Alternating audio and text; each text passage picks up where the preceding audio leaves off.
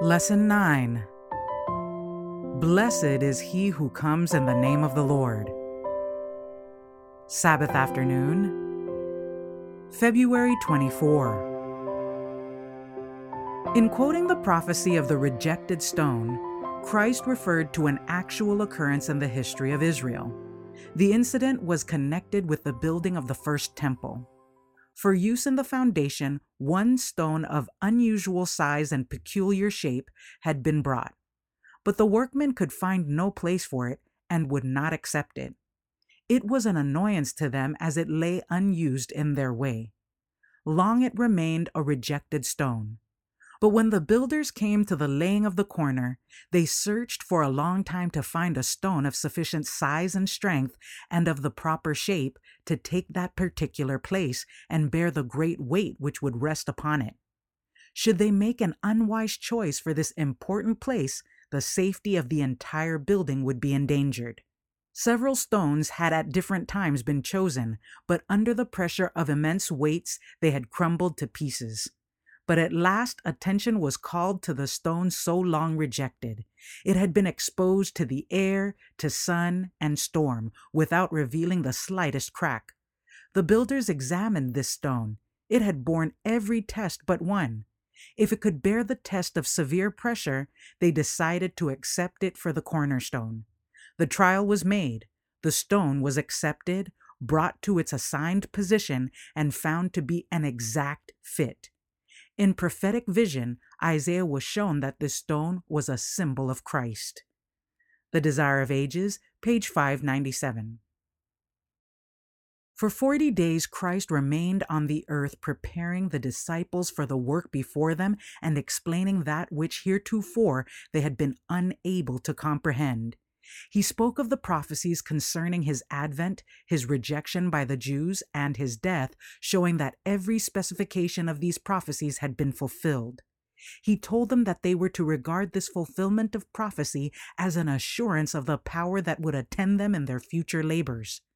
Then opened he their understanding, we read, that they might understand the Scriptures, and said unto them, Thus it is written, and thus it behooved Christ to suffer, and to rise from the dead the third day, and that repentance and remission of sins should be preached in his name among all nations, beginning at Jerusalem. And he added, Ye are witnesses of these things.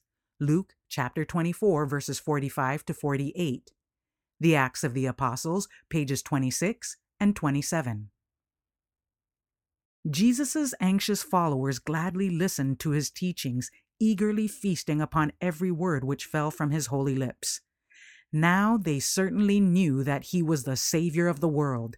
His words sank deep into their hearts, and they sorrowed that they must soon be parted from their heavenly teacher and no longer hear comforting, gracious words from his lips.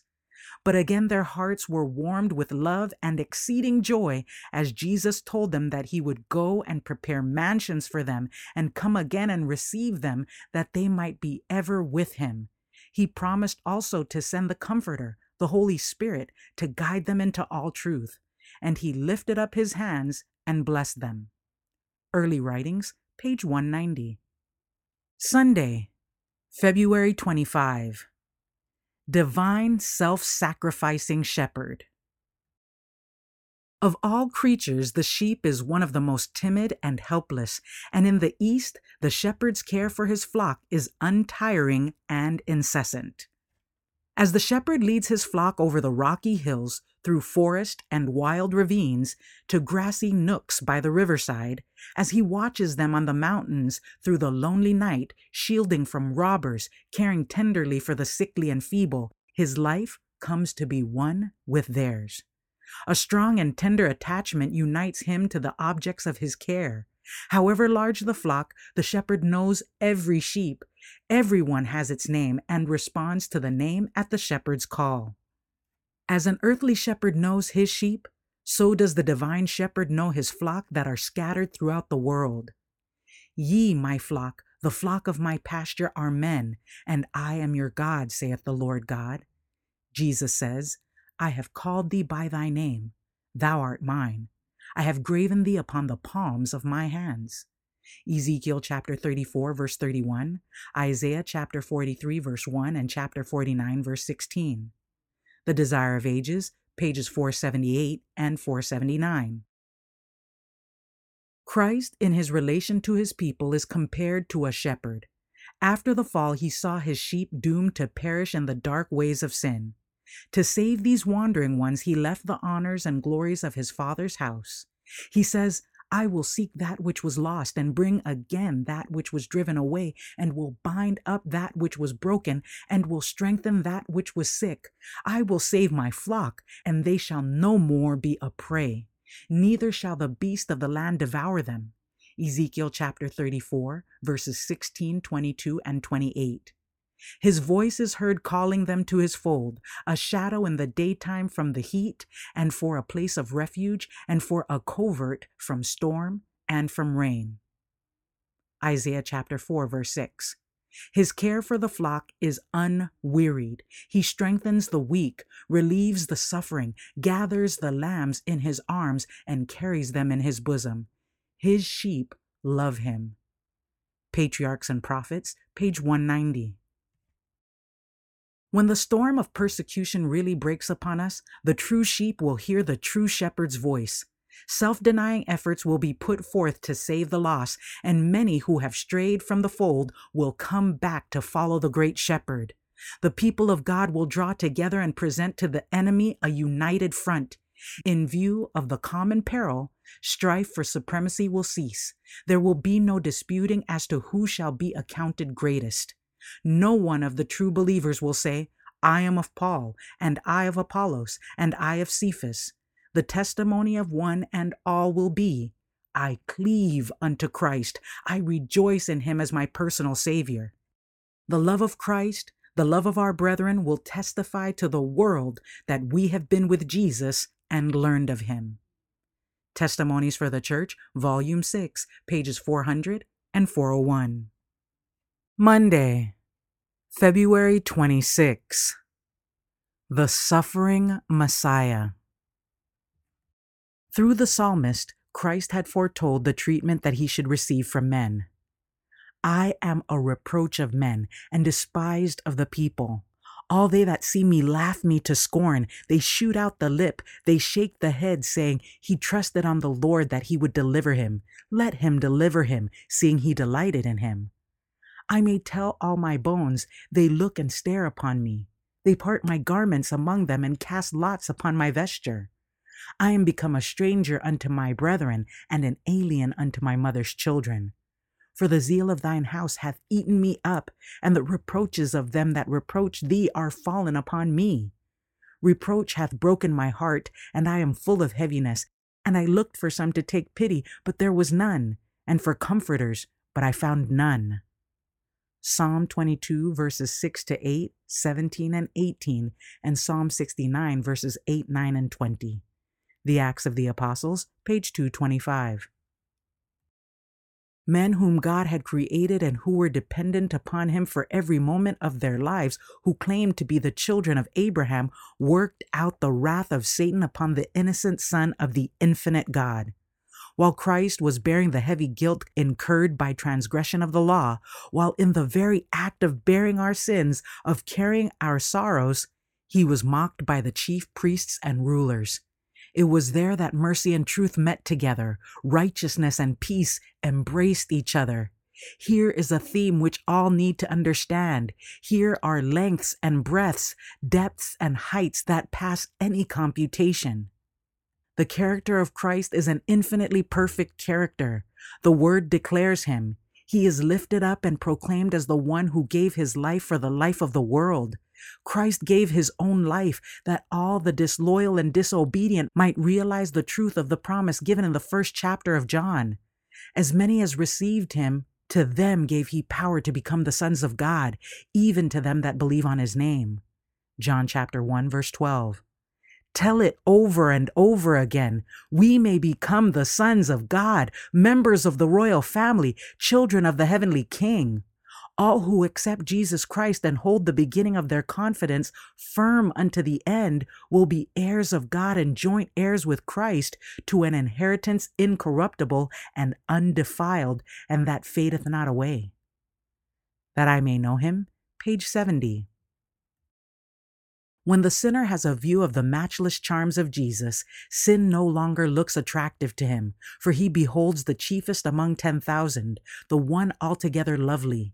He realizes by a personal experience the power of the gospel, whose vastness of design is equaled only by its preciousness of purpose. Reflecting Christ, page 76. Tuesday, February 27. Forever faithful to his covenant. Glorious are the promises made to David and his house, promises that look forward to the eternal ages and find their complete fulfillment in Christ. The Lord declared, I have sworn unto David my servant, with whom my hand shall be established. Mine arm also shall strengthen him. My faithfulness and my mercy shall be with him, and in my name shall his horn be exalted. I will set his hand also in the sea, and his right hand in the rivers. He shall cry unto me, Thou art my Father, my God, and the rock of my salvation. Also I will make him my firstborn, higher than the kings of the earth. My mercy will I keep for him for evermore, and my covenant shall stand fast with him. Psalm 89, verses 3 to 28. Patriarchs and Prophets, pages 754 and 755. Many a wrongdoer has excused his own sin by pointing to David's fall, but how few there are who manifest David's penitence and humility. How few would bear reproof and retribution with the patience and fortitude that he manifested. But he saw in his own sin the cause of his trouble. The words of the prophet Micah breathe the spirit that inspired David's heart. When I sit in darkness, the Lord shall be a light unto me. I will bear the indignation of the Lord, because I have sinned against him, until he plead my cause and execute judgment for me. Micah chapter 7, verses 8 and 9. And the Lord did not forsake David. This chapter in his experience when, under cruelest wrong and insult, he shows himself to be humble, unselfish, generous, and submissive, is one of the noblest in his whole experience. Never was the ruler of Israel more truly great in the sight of heaven than at this hour of his deepest outward humiliation. Patriarchs and Prophets, pages 737 and 738. The Apostle Paul exalted Christ before his brethren as the one by whom God had created all things and by whom he had wrought out their redemption. He declared that the hand that sustains the worlds in space and holds in their orderly arrangements and tireless activity all things throughout the universe of God is the hand that was nailed to the cross for them. By him were all things created, Paul wrote, that are in heaven and that are in earth, visible and invisible, whether there be thrones or dominions or principalities or powers. All things were created by him and for him, and he is before all things, and by him all things consist. The Son of God stooped to uplift the fallen. For this he left the sinless worlds on high, the 99 that loved him, and came to this earth to be wounded for our transgressions and bruised for our iniquities. Isaiah chapter 53, verse 5. Tender, compassionate, sympathetic, ever considerate of others, he represented the character of God. The Word was made flesh and dwelt among us, full of grace and truth. John chapter 1, verse 14. The Acts of the Apostles, pages 471 and 472. Wednesday, February 28. Eternal King of unrivaled power. The Lord said unto my Lord, Sit thou at my right hand until I make thine enemies thy footstool. Psalm 110, verse 1. The love of the Father toward a fallen race is unfathomable, indescribable, without a parallel. This love led him to consent to give his only begotten Son to die, that rebellious man might be brought into harmony with the government of heaven and be saved from the penalty of his transgression. The Son of God stepped down from his royal throne and for our sakes became poor, that we through his poverty might be rich. He became a man of sorrows, that we might be made partakers of everlasting joy. God permitted his beloved Son, full of grace and truth, to come from a world of indescribable glory to a world marred and blighted with sin, shadowed with the shadow of death and the curse. By his humanity, Christ touched humanity. By his divinity, he lays hold upon the throne of God. God's Amazing Grace, page 79. When Christ shall come to the earth again, not as a prisoner surrounded by a rabble will men see him. They will see him then as heaven's king. Christ will come in his own glory, in the glory of his Father, and the glory of the holy angels. 10,000 times 10,000 and thousands of angels, the beautiful and triumphant sons of God, possessing surpassing loveliness and glory, will escort him on his way. Then shall he sit upon the throne of his glory, and before him shall be gathered all nations. Then every eye shall see him, and they also that pierced him. In the place of a crown of thorns, he will wear a crown of glory, a crown within a crown. In place of that old purple kingly robe, he will be clothed in raiment of whitest white, so as no fuller on earth can white them. Mark chapter 9, verse 3. And on his vesture and on his thigh a name will be written, King of Kings and Lord of Lords. Revelation chapter 19, verse 16. The Desire of Ages, page 739. The kingdom of God's grace is now being established as day by day hearts that have been full of sin and rebellion yield to the sovereignty of his love. But the full establishment of the kingdom of his glory will not take place until the second coming of Christ to this world. The heavenly gates are again to be lifted up, and with 10,000 times 10,000 and thousands of holy ones, our Savior will come forth as King of Kings and Lord of Lords. Jehovah Emmanuel shall be king over all the earth. In that day shall there be one Lord, and his name one. The tabernacle of God shall be with men, and he will dwell with them, and they shall be his people, and God himself shall be with them and be their God. Zechariah chapter 14, verse 9, and Revelation chapter 21, verse 3. Thoughts from the Mount of Blessing, page 108. Thursday, February 29. Eternal Priest in the Order of Melchizedek. It was the work of Christ to present the truth in the framework of the gospel and to reveal the precepts and principles that he had given to fallen man. Every idea he presented was his own. He needed not to borrow thoughts from any, for he was the originator of all truth.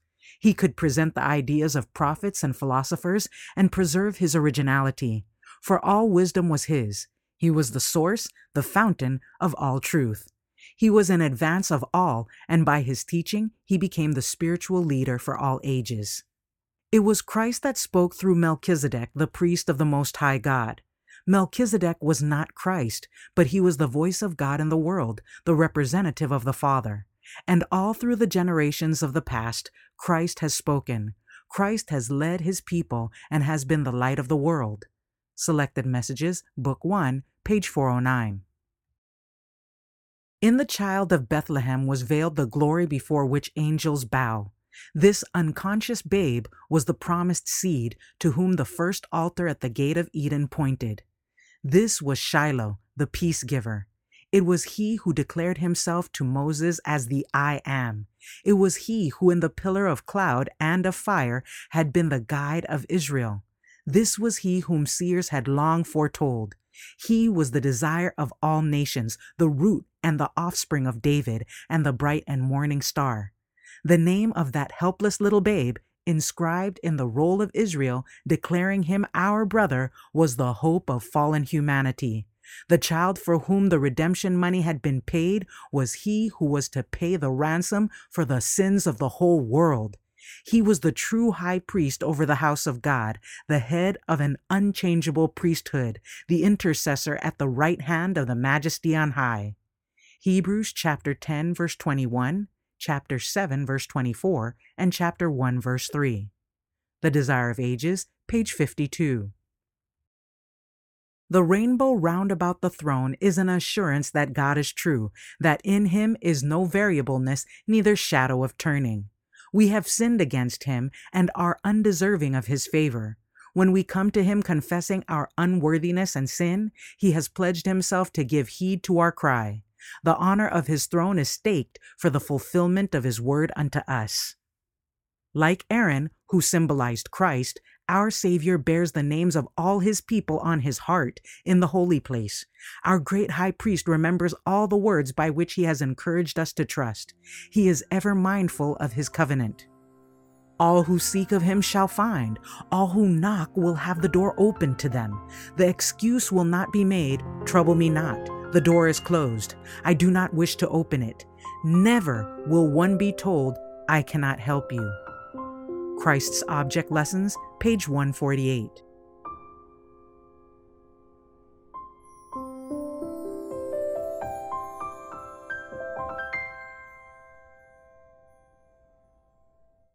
For further reading, Lift Him Up, A Spotless Example, page 33, and Lift Him Up, The Good Shepherd, page 201.